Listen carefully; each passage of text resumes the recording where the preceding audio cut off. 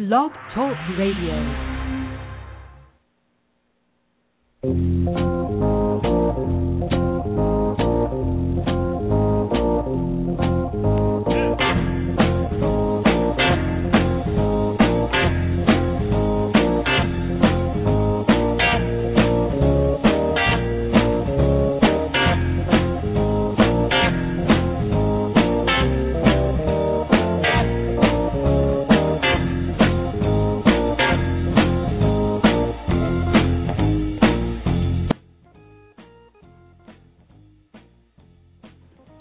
And thank you once again for tuning in to America's favorite sports music program, Fanatic Radio, live from room 111 in the Media Production Center on the campus of American University.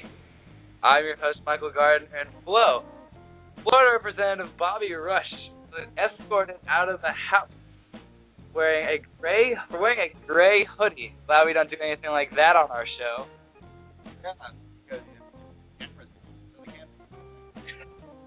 Have you ever had an experience like that, being escorted you were wearing? That's something I wasn't wearing. By not wearing, I mean not wearing clothes. Woo! But fortunately, that hasn't happened in a long time. All right, so prison has that effect on somebody. That is true. So once again, thank you for tuning in to blogtalkradio.com. This is Fanatic Radio, America's favorite sports music program. Once again, I'm Michael Gardner. Joining me as always, Ben Florence. Special guests are golf analyst and fantasy baseball aficionado, Brendon Esposito. Gentlemen, welcome to the show. Thanks for having me here, Mike. It's a real pleasure to be here. I'm excited. How's your week been so far? So far, so good? Busy week, after spring break, all the professors loading down with some work. But it's Friday. I'm here talking about sports. We're ready. There's really nothing else I want to be doing right now. We're now. ready. So once again, you can call into the show, 646-595-3137. We have some great topics to discuss on hand. We'll talk about the Final Four coming up, how we're not live from New Orleans, but we digress. The Masters, probably one of the biggest golf tournaments of the year with some of the biggest headlines. The biggest. And, of course, author of The Limit, Michael Cannell, will join us for our weekly conversation to talk about Formula One and his new book, something that we've never had on the show, but we're always willing to try new things in the world of sports. We'll begin today with baseball. Gentlemen, it is finally time for the 182-game season, 62-game season. Please correct me if I'm wrong. It's a long season, Mike. Long season. It's well worth watching it. All right, so how we can do this is, Brendon, we can break down each division. Yes, we might as well start off with that. All right, let's start with the American League East, always the powerhouse division in all of baseball. You got the Boston Red Sox, the Yankees, the Rays usually dominate that division. Let's see. Red Sox fell apart at the end of the last season. That's true. What do you guys think is going to happen this year? Well, your thoughts, because it's interesting now that literally the analyst and coach or manager have swapped. Terry Francona is now with ESPN, and Bobby Valentine's the skipper at Fenway. I really think that, I'm a big Bobby Valentine fan. I think he'll have a lot of success in Boston, but I still think that the Rays are slightly better than them. I think the Yankees are going to win the division because I think that they have the strong pitching and the strong hitting now that no one else in the division really has. So I think it'll be Yankees, Rays, because I think the Rays have got awesome pitching and they get just enough offense complemented. I think the Red Sox will be a little bit behind, and I think that the Blue Jays will finish above 500 for a second consecutive year because I think they're a year, at least they're like a year away from being a real contender in the American League. I agree. The Blue Jays do have some good guys on their team, that's for sure. I feel like so much has changed with the Red Sox organization. The general manager leaves, their regular manager leaves, 2 players retire. Things are still sort of coping from last year's devastating crash. I like your pick, Flo. I think the Yankees, arguably one of the best teams of the decade. If not all the time. Of course, I'm blowing smoke up everyone's butt by saying that. But, yeah, Job with Chamberlain's coming back as well. He'll be back. He'll be ready. He's my boy, yeah. He definitely had some bad tidings, but, yeah, Yankees. I don't see why not. But then again, anything can happen because the Rays, just as good. David Price is in his third year now? Third or fourth year pitching? Yeah, I think he's lights out, man. Yeah. His fastball, when he gets that rolling, I've never seen. Yeah. He's one of he can be one of the top 5 pitchers in the American League, and especially all of baseball. He's got some talent. Going back to what you guys said about the Yankees, I like their bullpen this year. David Robertson, the setup man, hopefully a future closer. He has some real talent. He looks just like Mariano Rivera when they step out on the mound. That's right. He retired too. No. Is Rivera still there? He's still there. Yeah, because you have Andy Pettitte back for a year. Andy Pettitte came back, but from what I saw in spring training, I don't think he's going to have the strength. And I don't see where he fits in at all. Right. The Yankees traded Jesus Montero, probably one of the best catching prospects to come out of the minors in the last 10 years. They traded him for a good pitcher, young guy. But we'll see how that pays out this season. All right, so I'll do it for the AL East. All right, moving on. What's the next division All we right, have? well, let's go to the AL Central. And here we obviously have the Detroit Tigers who blew up last year. They came onto the scene, and Justin Verlander, man, he was lights That's right. out. He's He was reigning AL MVP, reigning AL Cy Young. Which that's the first time that's happened in a very long time, Mike. Right. So who else is in that division? We got ourselves the White Sox with I don't know, without Ozzie Guillen anymore. I'm not sure what that organization can do. We got the Cleveland Indians who had a pretty okay season last year. They had a hot streak, but they again too could not finish it down the stretch. We got the Royals, probably one of the youngest, I think the youngest team in all of baseball. They got some talent down there. They have a chance. And then we have the Minnesota Twins, who I think could be pretty good this year. They picked up Josh Willingham from Oakland, who came off a pretty good season, I think he had 29 home runs. Target Field's not the most friendly ballpark for a power hitter, but I think he could help carry the Minnesota Twins offense this year. I'm gonna buy the Twins, and I'm glad you mentioned that because because last year Joe Mauer. Joe Mauer had a pretty off year last year. That's true because it was him or Justin. Well, Morneau barely played at all. Yeah, so he was injured last year, wasn't he? He had problems with concussions. Right. Similar to Sidney Crosby in the fact that he just might not be cleared to play or healthy to play because with another concussion or two, that could cause some permanent damage. Right. Hopefully he's back healthy because that team made the playoffs 2 years ago. I remember they got one of the wild cards. They did, and then they always lose to the Yankees. And yep. They were a very good team. They always get swept by They just Yankees. cannot beat the New York Yankees. I don't know the stats off the top of my head, but over the season, I think the past few years, they only have 10, 15 wins against them. Right, and you mentioned picking up the guy from Oakland, the pitcher, right? No, Josh Willingham, outfielder. Yeah, outfielder. Real power definitely hitter, power hitter. There's definitely someone there. I'm going to buy the Twins winning this division because most people think the Tigers. It's just something about Prince Fielder going to that team. But they were a very good team last year, almost beat the Rangers in the ALCS. Something about... They should have beat the Rangers in the ALCS. We'll get to my Rangers in a minute. But something about something about adding an attitude like Prince Fielder. Because he essentially left the Brewers with no reasons why.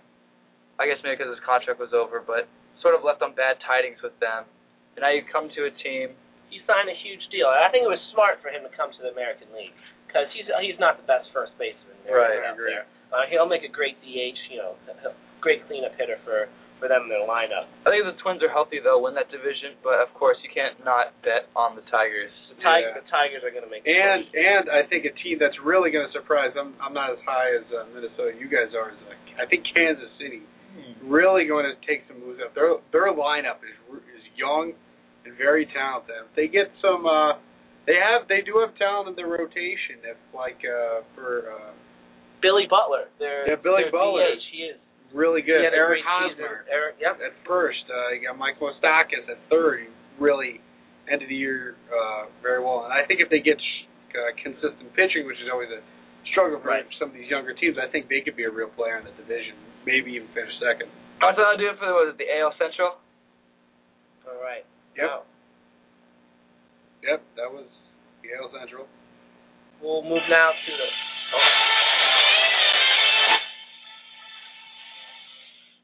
So what's the next? We got ourselves the AL West, and This is the final one, the AL. right. All right, this is the Rangers one. Los Angeles Angels, huge pickup. Yep. What do you guys have to say about that? I think I know a lot of people are really big on the Rangers, and I am too. I think they're definitely a playoff team. But I like the Los Angeles Angels of Anaheim winning this division. They've got now, yes, of course they add Albert Pujols, and their lineup could be really good, could be awesome if Kendrys Morales ever comes back. Right. And they'll have even too much batters at the corners because they're going to have to figure out what to do with Mark Trumbo. Right.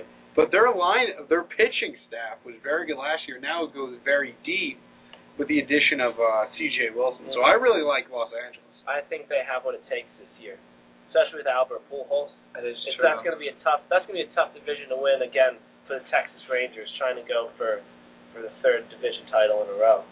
You know, people always say third time's the charm. I do not think that's going to happen this year. I think they can make the wild card, though. But They do have a shot. the concern for me is if we struggled with the Angels last year without C.J. Wilson, without Albert Pujols, what's going to happen this year when all the hype going into Yu Darvish? Mm-hmm. He could ultimately turn into the next Dice K. He could be very good one year and then completely just fade out and no one ever hears of him again. Something about bouncing back from losing the World Series once. I mean, you can always regroup again.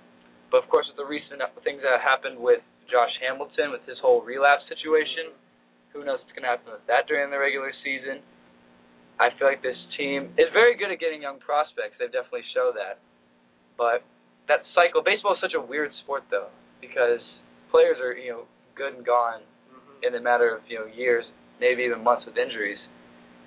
It's just you wonder what's going to happen to the good guys that were part of that first World Series appearance team, experienced last year, to now have to go a third year of trying just that extra more. Because apparently baseball has changed now. Isn't it, 16 teams each? There's 2 wild cards that make the playoffs this year? It's big. It's big. It could help. That could really help and hurt the Rangers. I'm going to like the Angels in that division, though. There's something about having Albert Pujols and C.J. Wilson with the experience he's had playing with Texas on the same team. Let's not forget they also spent $20 million to pick up Brendon Wells. Yes. Coming off of an okay season, a lot of strikeouts, but he's a home run guy. Yeah. I mean that's a decent pickup. I don't know how much playing time he's going to get, but keep an eye out for him too. So we're moving on to the National League now. All right, let's move to the NL East, everyone's favorite division. All right. Especially here. Especially here in Washington, D.C., where we But not in Washington. It's a little on American University. Right. I've never seen so many mix of Phillies. What was it? Yankees we've already covered. Red Sox we've already covered. Our lone Mets fan, Whitney Ambrose, shout out to him. Hope he's listening. Yeah, hope he is. But yeah. Let's talk about for the Nats. Let's talk about the Nats. The Nationals, yeah. Shout out to Sam Sturgis, because you mentioned his entire fantasy team. My roommate Sam Sturgis' entire fantasy baseball team is Washington Nationals. His first pick was Bryce Harper in the draft. Unfortunately, we're not going to probably see him until end of June, unfortunately. But he'll definitely, within the next few years, turn the whole franchise around. And the Nationals were smart, 2 years ago, picking up Steven Strasburg, and they invested a lot of money into him. And he's going to pay off, guys. He has some talent.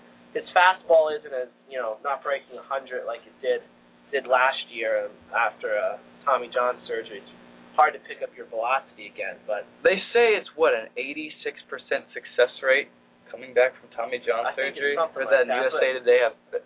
Yeah, Steven Strasburg's still young though, If those numbers are right though. Yes, he'll come back. He'll work on his breaking ball, and he'll definitely be the Nats' #1 guy. And I see him winning at least 15 games this season. What do you guys think? Yeah, I agree. And they've got a very good rotation now. They traded for Gio Gonzalez. They made a very shrewd signing, in my opinion, of Edwin Jackson and Jordan Zimmerman, who popped up. Yeah, was really good last year. Again, Jordan Zimmerman, another prospect that went through the Nationals farm system, and he's very good. And in the 5th hole, whenever he comes back from injury, you got Chin-Ming Wan. Right. who pitched really well for them last year. That used to be New York Yankees ace. So yeah. we'll see what happens with him. I don't remember a time though when he wasn't injured. Yeah, that's very true. But he's very unfortunate for him, plaguing injuries his whole career. This could be the rise of the Nationals. It definitely is. And I mean their offense too. They got some good guys. Adam LaRoche had a pretty good season last year. We got Ryan Zimmerman, their third baseman, who I personally think might be one of the best third basemen in all of baseball. He has what it takes defensively, and last year he did suffer some injuries, but I mean the season before he was a 30 home run, 100 RBI guy, and doing that on the Nationals, good for him. All right, but the problem is with the Nationals, as good as they could be, there's better teams in that division. They play in a very tough division, right. as everyone is. They're probably going up against one of the best bullpens, I would say, in baseball history, the Philadelphia Phillies. And then also you have the Miami Marlins. Are you guys going to buy or sell this team? I'm buying. I am fully buying. I'm a big Ozzie Guillen fan. They made great moves in the off season, and I really think they're a playoff team. I like to think so too. Jose Reyes, great pickup. You know, he's going to steal bases. He's going to score them runs. Hanley Ramirez coming off of an off season plagued with some injuries, but I think he's back. He's ready to play. He likes the idea of Miami Marlins. He's into what Ozzie Guillen's saying, and I think Hanley's a leader on that team, and I think he's going to have himself a good season. Also, they got Mark Burley from White Sox. Right, Mark Burley, great pitcher. Veteran hand too. So they could possibly either win the division or, if not, make a playoff, because two teams make the playoffs apparently this year are the wild card. That's AL East. Moving on, next division. All right, NL Central. This is the division where it is up for grabs. I honestly, looking at all these teams, we got the Cubs, the Reds, the Astros, the Brewers, the Pirates, and the Cardinals. That's right. This is the Astrolist division. The Houston Astros are in there. No, that'll be next year. Yes, next year. Okay. Yes. This is one of the biggest divisions. Is this the year the Cubs finally do well? They have a new owner under their new general manager, isn't it? Or owner? No, not a new owner, but a new president, new GM, new Cubs manager. New general manager. Also, Lou Piniella is gone. Is this sort of the? Well, he's been gone for a couple of years now. True that. Is this the year they will finally get their act together, though, and produce a winning squad of some like we've seen since the Bartman era? No. No, they don't have enough big names on the Cubs roster. I hate to say it. They have some of the most loyal fans of baseball, but I'm sorry. I mean, who's going to really carry the team for them when they're in a slump? I honestly don't think. I don't think anyone can. I agree. I think they're in the early process of rebuilding, even though they do have a couple keepers, most notably Starlin Castro, who I think is a star on the rise. But he's the only one. He was the only one from that team to make the All-Star game last year. Mm-hmm. Right, and an interesting little side note here. Right before the All-Star break last year, there was 3 teams tied for first place in the NL Central: the Cardinals, the Pirates, and the Brewers. And I mean, I'm from Pennsylvania, and I'm a Steelers fan, and I'm going to support the Pirates this year. I think they just signed a big deal with Andrew McCutchen, 4 years, $95 million. The Pirates have passed up on a lot of talent before. A lot of people didn't want to stay there, but they spent the money to keep Andrew McCutchen part of Pittsburgh Pirate, and I think he's their best player, and he has the potential to really break out this season. He's in his prime. I agree. I'm a big fan of his, but I really think it's a kind of a wide open division where I think you could see 3 teams winning it. St. Louis, who obviously lost Albert Pujols, Milwaukee, who obviously lost Prince Fielder, and Cincinnati Reds. Cincinnati, who I picked to win the division, right? Because they're kind of playing on. They made a few good pickups in the off season. So they still have Bronson Arroyo, don't they? Yes. He's definitely one of the best pitchers in the entire league, essentially. And of course, you don't think the defending World Series champs? No. Nothing for the Cardinals? No. They barely got into the playoffs, and they barely beat the Texas Rangers in the World Series. Until they get Chris Carpenter back, though. I don't know. I think he's on the downslope of his career. He's old. He's injured. Or Adam Wainwright, one of those two. Wainwright is still healthy, and he'll pitch well for him. But I think Carpenter, they can't rely on him this season. The leads us to our final division. All right. Our MLB preview, the NL West.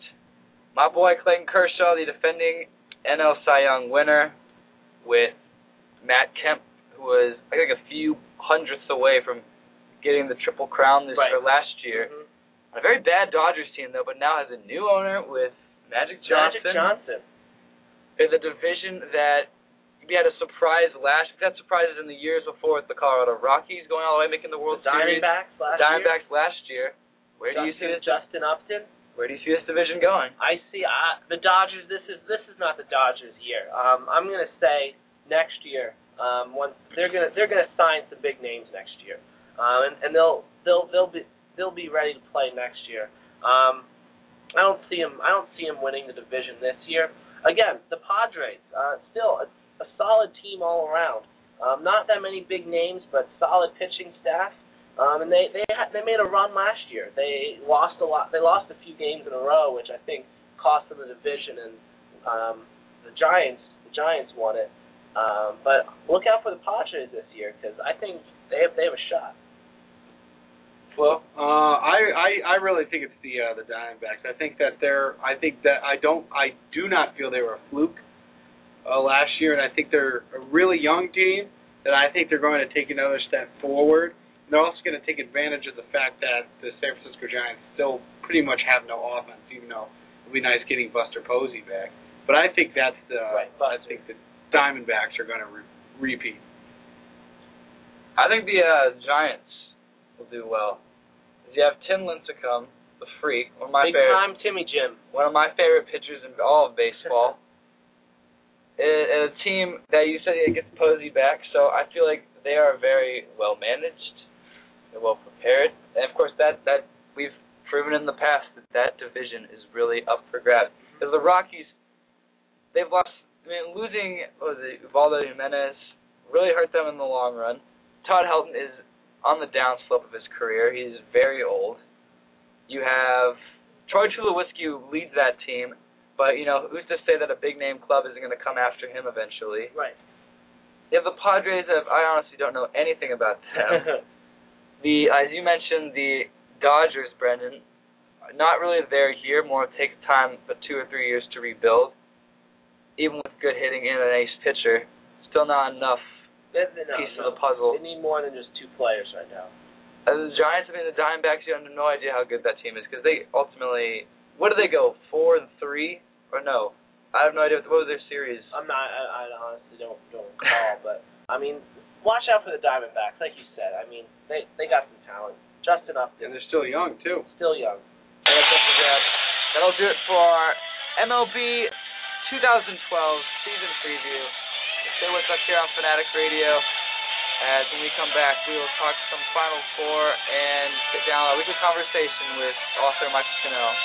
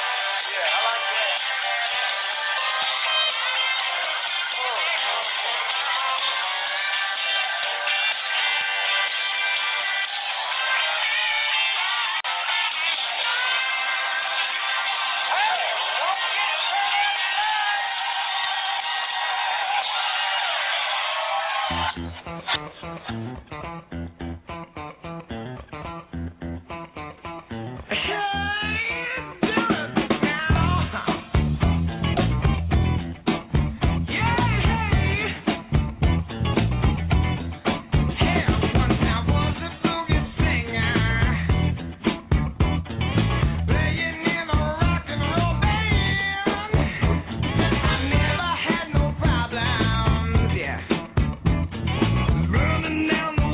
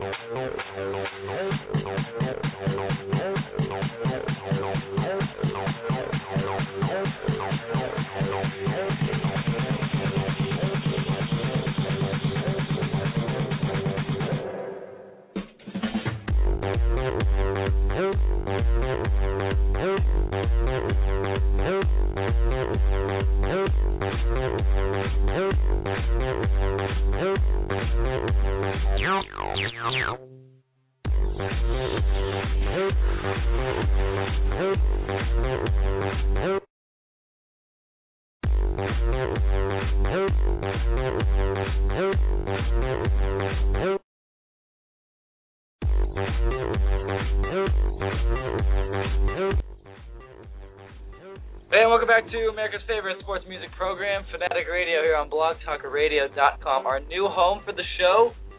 Go to facebook.com/Fanatic Radio for more information or to listen to the podcast on iTunes, archived at your convenience. Brendon Esposito, Ben Florence, Michael Gardner here in the studio with you as we are moments away from talking about possibly one of the greatest events that I personally love, the Final Four. Anything you guys want to... Madness, baby. I know. Are you sad it's finally over? Because I'm very depressed it's over. It's been a great month, though. Come on. It has. Great games. Great storylines for all. But we'll quickly preview those two games because we're currently expecting Michael Cannell to call in on the hotline for our weekly conversation any minute now. But we'll quickly dissect the first two games before we get to our national championship game. Kentucky-Louisville. Flo, you've been blowing up the blog sites with this game. Who do you think's going to win? I mean, you got the whole storyline of Kentucky-Louisville that I touched on that, but I mean, I can't see Louisville winning. I mean, Kentucky's just got too much firepower on offense, and Louisville can't score. Right. And even with that kamikaze defense. Yeah, even with their great defense, which I think will keep them in the game.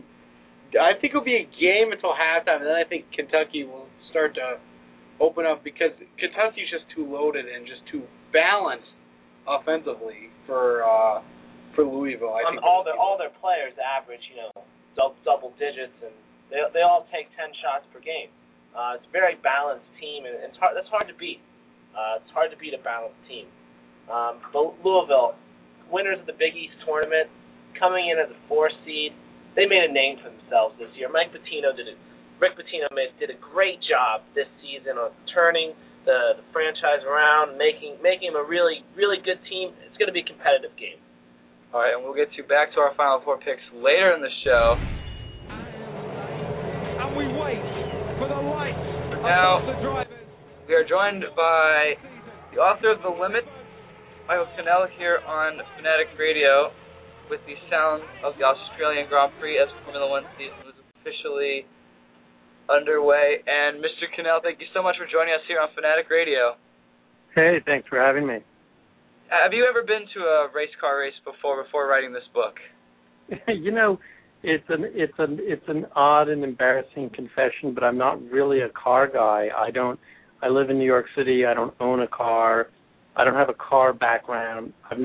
Believe it or not, I've never been to a car race. But I immersed myself into this very, very particular world, which is the world of endurance sports car racing and Grand Prix in the late 50s and early 60s. But car racing as it exists today is not really part of my experience. So what gave you the inspiration to write this novel? Well, it's not a novel. It's nonfiction. It's all true. Originally, I was inspired by a photograph that I saw from that era. I used to work at the New York Times, and a New York Times correspondent in the 1950s named Robert Daly had published a book with his own photographs of that world in the 50s, and just these amazing photographs of the Monte Carlo Grand Prix and Le Mans back in those days when the cars didn't have any sponsor logos on them and the drivers didn't wear seat belts. It was like the world's most glamorous world then, but also you could see that it was both glamorous and dangerous. I mean, the glamour and the dark aspect resided very, very close together. And it's also interesting because, of course, the storyline of it is fantastic. How Phil Hill, this sort of hometown boy from California, ultimately ends up becoming what is to date the only American-born driver to ever win a Formula One world title. Was it interesting to know that was sort of the story you wrapped around, how the fact of him, also his teammate, how it's sort of a protagonist-antagonist story, or a story of two guys from two different worlds? They were two guys from two different worlds. Phil Hill, the shy and slightly neurotic Santa Monica boy, California boy, who somehow made his way all the way from Santa Monica to the Ferrari Grand Prix team. And his friend and roommate his friend and teammate was Wolfgang von Fritz, a German nobleman. These two men were opposites in every imaginable way, both as drivers and as people. And in 1961, they had that kind of rivalry that really kind of gripped all of Europe. It was one of those rivalries that, like Frazier and Muhammad Ali, that really kind of transcended the sport. Everybody knew that one of these two men would win the Grand Prix championship that year. And so it was a kind of competition not just between the two men, but between their different styles and their different philosophies. Also the fact that they both raced for Ferrari Scuderia, which arguably is probably one of the best dynasties in all of sports, whether it's basketball, soccer, auto sports. But also, reading your book, looking at Formula One, I guess racing in general back in the day, and then comparing it now, are you a little disappointed that it's less of the power of the will of manpower and more relied on technology-savvy cars? Yeah, I mean, back when Phil Hill and Wolfgang von Fritz were driving, there were many races in which these guys were racing essentially without brakes. I mean, it's just unthinkable today from the perspective of our risk-averse culture that these guys would go out. They'd be going 160 miles an hour at Sebring or the Nürburgring in Germany, and the technology was such that their brakes would wear down and they would just keep on racing. Just unthinkable to us today.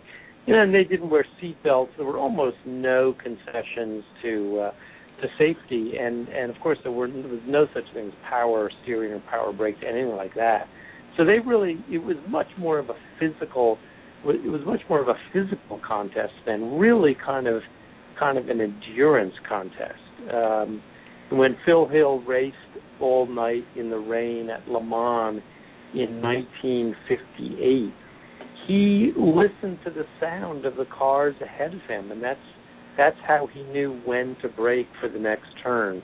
So it was very raw and kind of crude form of motorsport compared to today. Can we compare them? And say one is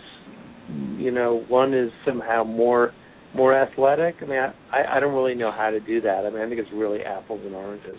And of course, in the past few years, Formula One has definitely been blown up, especially in today's culture, because you have the release of the documentary Senna, which won an award at the Sundance Film. Obviously, your book, a lot of people have paid attention to. Also, Formula One is coming to America for the first time since 2007, as the United States Grand Prix will be in Austin, Texas in November. What are your thoughts on this prestigious aristocrat sport coming to not only back to the United States, but to the humble town of Austin, Texas? It's so interesting. When I started this book 3 or 4 years ago, America was just really tuned into NASCAR. Grand Prix was still, really a European sport. But I think just over the course of the time that I wrote this book and the time it's come out since November, Grand Prix has really become part of the consciousness here.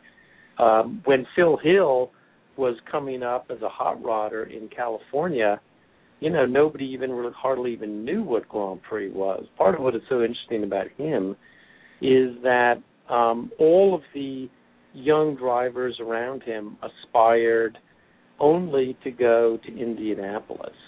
American racing meant driving on oval tracks, perpetually going counterclockwise with your, steering wheel turned left.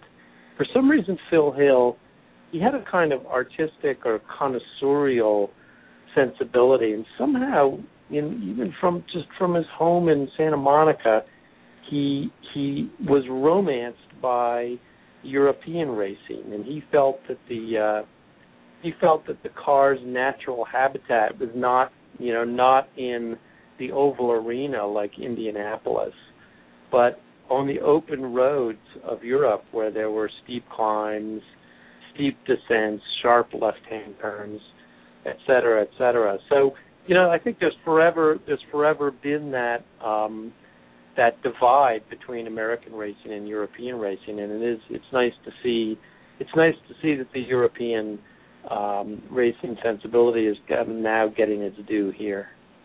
So after writing this book, do you feel like you're more obligated to become a fan of motorsports, whether it is NASCAR here in America or Formula One across the globe? It's an interesting question. I don't feel an obligation. I don't feel an obligation to be a fan. I think if I was a fan, I probably, in my mind, wouldn't have been the right person to write this book. It is a book about car racing. It is nominally a book about automobiles, but I think at the heart of this book, I hope, is a story that is just really about people, and particularly why they chose to engage in an unbelievably dangerous sport. These two men, Phil Hill and Wolfgang von Trebs, they had very different reasons for engaging in this sport, and the danger meant very, very different things to them. So more than being a fan, that was what I was tuned into when I was writing the book. Well, I enjoyed reading it, and I highly recommend our listeners to pick it up at your local bookstore. It's called The Limit, and we were joined here by the author, Michael Cannell, on our weekly conversation. Thank you so much for joining us here on Fanatic Radio. Yeah, thank you for having me. All right, and back on the show, the most beautiful orchestrated tune in all of sport. The Final Four is among us, and we got to our first game, Kentucky-Louisville. Flo is saying the Wildcats. Brendon? I'm going with the upset today, Mike. Big East, when they won the tournament, I think That's the thing, yeah. They got they have what it takes, I would say, looking at this now, you think that Kentucky's going to run away and win with it, and they easily can. They can. They have talent unlike a team I've ever seen. The last time I've seen a fully loaded team like this was when North Carolina won it in 2009. But was it 9? Yes. 8. And even the team with Sean May, Raymond Felton, Ty Lawson. Yeah. That team was a heavily talented team. I think Deron Lamb and Terrence Jones staying an extra year in college has helped. I mean, it almost got North Carolina into the Final Four. It got Ohio State into the Final Four with Jared Solinger. It's a matter of what gives. Is it Kentucky's fast-paced offense and just relentless style of playing, or is it Louisville's defense and slowing down the ball? Well, what's interesting is that if you look at the numbers, Kentucky really doesn't play a fast pace. They just score a lot of points. But it is kind of a myth. I think it was Luke Wynn from SportsIllustrated.com that said this. But it's kind of a myth that Kentucky plays like a really wide open, fast style. But it only just appears that way because they put up a lot of points. But I want to say Kentucky, though. But just giving the listeners out there a chance to think about it. It's either Louisville's defense is going to shut them down, and Kentucky's going to have an off shooting night, or Kentucky's going to run away. Big fan on defenses, Mike. I really am. The old saying, defense wins championships. Defense does win championships. And it did for UConn last year. Mm-hmm. And they won the Big East tournament, too. That's right. an omen. And but now we go to the flip side of the bracket. Kansas team that most people thought was really soft, myself included, after they got shut down by Missouri and lost the Big 12 championship game. Ends up being, well, some say a battered North Carolina team without Kendall Marshall. They faced a very good Ohio State team who I think could possibly win it all, if not make it to the national championship game, because of Jared Sullinger staying. Aaron Kraft, one of the best defensive point guards in the country, and William Buford, one of the best outside shooters, one of the best three-point shooters in the country. That's a very experienced team from last year's team that went out of the tournament relatively earlier than most people thought. Does Ohio State, the 2 seed, the battle of the 2 seeds, have a chance to beat Kansas? Because I think Kansas is because it's easy watching teams like Purdue and North Carolina play them in the tournament. It's easy to stop Thomas Robinson. It all depends on what the guards are going to do. Right. Tyshawn Taylor and everyone else stepping up and doing their part. But Bill Self, a very good coach. This game could easily go one way or the other. I mean, Thomas Robertson showed up last week and played. He played some basketball. He played well. He dominated. If he does that again, I don't think Ohio's defense can stop him. But really, Thomas Robertson needs a breakout game. He needs to play to his full potential. If Kansas really wants to have a chance here. Also another really good stat from one I used was that Aaron Kraft has done forced a lot of turnovers. I forget the exact stat.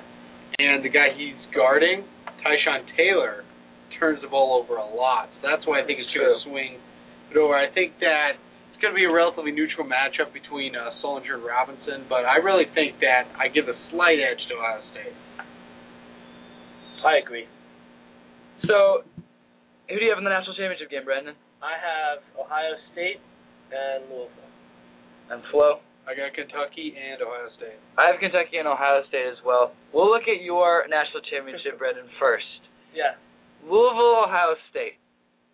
Does Rick Pitino cut down the nets, or does Thamana do it for the first time? I think Rick can do it. I think In what way? I just from what I've seen from the Big East tournament and how well Louisville really played as a team throughout the NCAA tournament. I mean, it's all about momentum in these kind of games, and they have the momentum, and that's huge. That is true, because when you look at Louisville, this is a team that knocks off a 1 seed. They haven't lost in almost 2 months, so.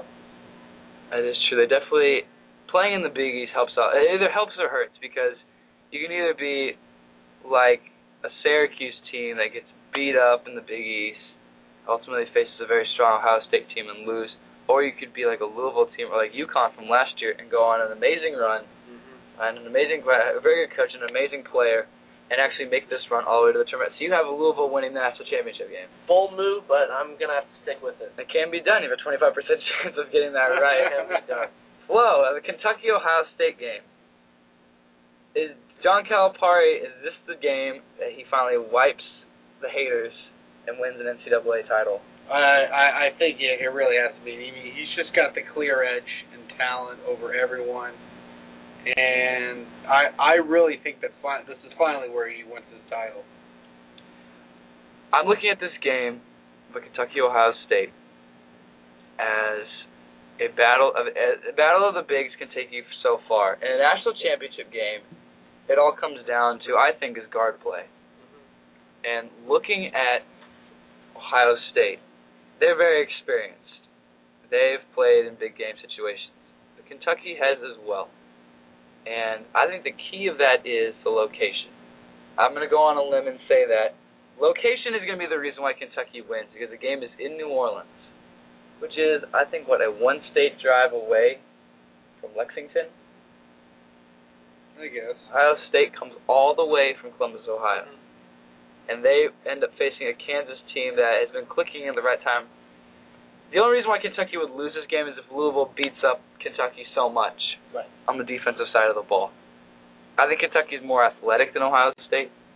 Watching a game such as Indiana-Ohio State earlier this year, Michigan State-Ohio State, the only way to stop Ohio State is to get Jared Sullinger in foul trouble. Because if that happens, the Buckeyes are so jump shot heavy, and especially three-point shooting heavy. If they don't fall, ultimately they're going to be like an AU women's basketball team and just get blown out. But I'd like to, I'm a big fan of Calipari just for the coaching side. Allegations aside, personality aside, he was smart, because this will prove.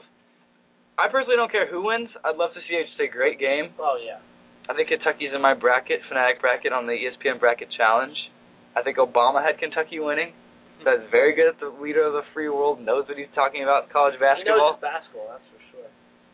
It doesn't matter who wins, because if either Ohio State or Kentucky or even Louisville wins, it proves that if you stay that extra year in college, a difference can be made. Granted, for Harrison Barnes, it did not work. But to all the freshmen out there, what was it, John Schuff, Kyle Kager, stay the extra year.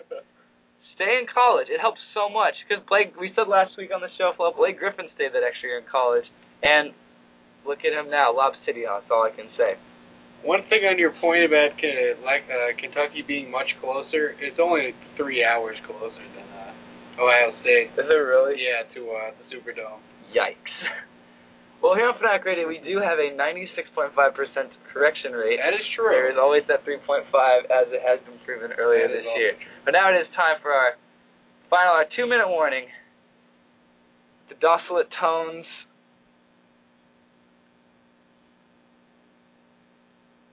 We hear it. We hear Jim Nance's voice. A tradition unlike any other. The Masters. The Masters. Returns this weekend. The big storyline. Tiger Woods wins his first PGA tournament. September 2009. Mike. Yeah. 2009. What was I doing in 2009? I don't even remember 2009. I was in high school when don't that even happened. remember. Was I? You said that March Madness was your favorite time of the year. This is mine, Mike. The Masters, baby. The Masters. What makes the Masters so great? When it comes to Sunday, that final day, it's just the tension. The feeling of you're so close but you're yet so far away, It's a whole nother round. Anything can happen. But predictions. Yes, because last year we saw the rise of a very young Rory McIlroy and the sad demise of the young Rory McIlroy. He has a shot this year. He's one of the best golfers out there on the field. Right now, I think he's ranked number 2 in the world. Yeah. With Luke Donald being number 1. And I think Luke Donald is a heavy favorite this year in the Masters. I mean, I know Tiger is obviously going to have all the support, and everyone wants to see him do well. But so many times this season, you saw him fall apart. Yeah. You saw him make 3 putts. You saw him miss the 3 or 4 foot par putt. Those kind of things cannot happen at Augusta. Yeah. If Tiger wants to have a chance, his putting needs to be amazing, and needs to be how it was back in 06, 07 when he was simply the most dominant golfer in all the land. The U.S. Open was the last tournament he won, the historic playoff with was it Rocco Media? I think so. Yes, I remember that. I remember watching that. That was awesome. Right, it was such a gentleman rush. That's what I love about golf. Looking at other golfers in the field, though. What are your thoughts on Ricky Fowler? Ricky, I mean, he's young. He's a good golfer. Not this year, Ricky. He's not ready for the Masters. Some notable names that I'd like to mention. Freddie Couples. He's in his 50s now. Yeah. He just came off of a great win in a tournament in, I think, Mississippi. He made a 7-foot birdie putt to win the tournament, 14 under for Freddie. And I remember last year at the Masters, day 2, I think he was 7 under and tied for 3rd or 4th at the end of the day. He didn't play in the FedEx standings this year, but he's a golfer. This might be his year to make a run at it. I also Phil the lefty. Yes. His driving hasn't been that great this season. He has won a few tournaments. I think he finished in the top 5 in the money this year. He's always ready to play. His short game, if his short game's on, he's unstoppable. So I'm excited. I'm ready for the Masters. I think it's gonna be awesome. All right, I'll leave you out with this, Brendon. If Tiger Woods is to win this tournament, what does that mean for him? Is he back? Is he back? If he wins it, he's back. That's without a doubt. The haters will be silent. Tiger Woods will be back. But that's a big if there, Mike. I was going to say, he made a huge run last year. He did, and that was awesome to see. You know what? It was awesome to see. If he gets off to a good start, then he has a shot. If it's day 2 or day 3, and he's back more than 5 strokes, 6 strokes, I don't see it happening. He just needs to start off hot, play well, and we'll see what happens. So Freddie Couples is your guy to look out for. Freddie Couples is my underdog pick. I'd love to see him win. I'd love to see really Lefty win again. Flo, who do you have in the Masters? I got to go with Tiger Woods. I mean, the last 2 years, even after the when he's been at his lowest points, he's been very competitive in the Masters. Yeah. He's fallen apart a little bit. Augusta's one of his best courses. He's won there many times before. And I think now that he's finally won, he's got that monkey off his back that he has found the ability to win back right before.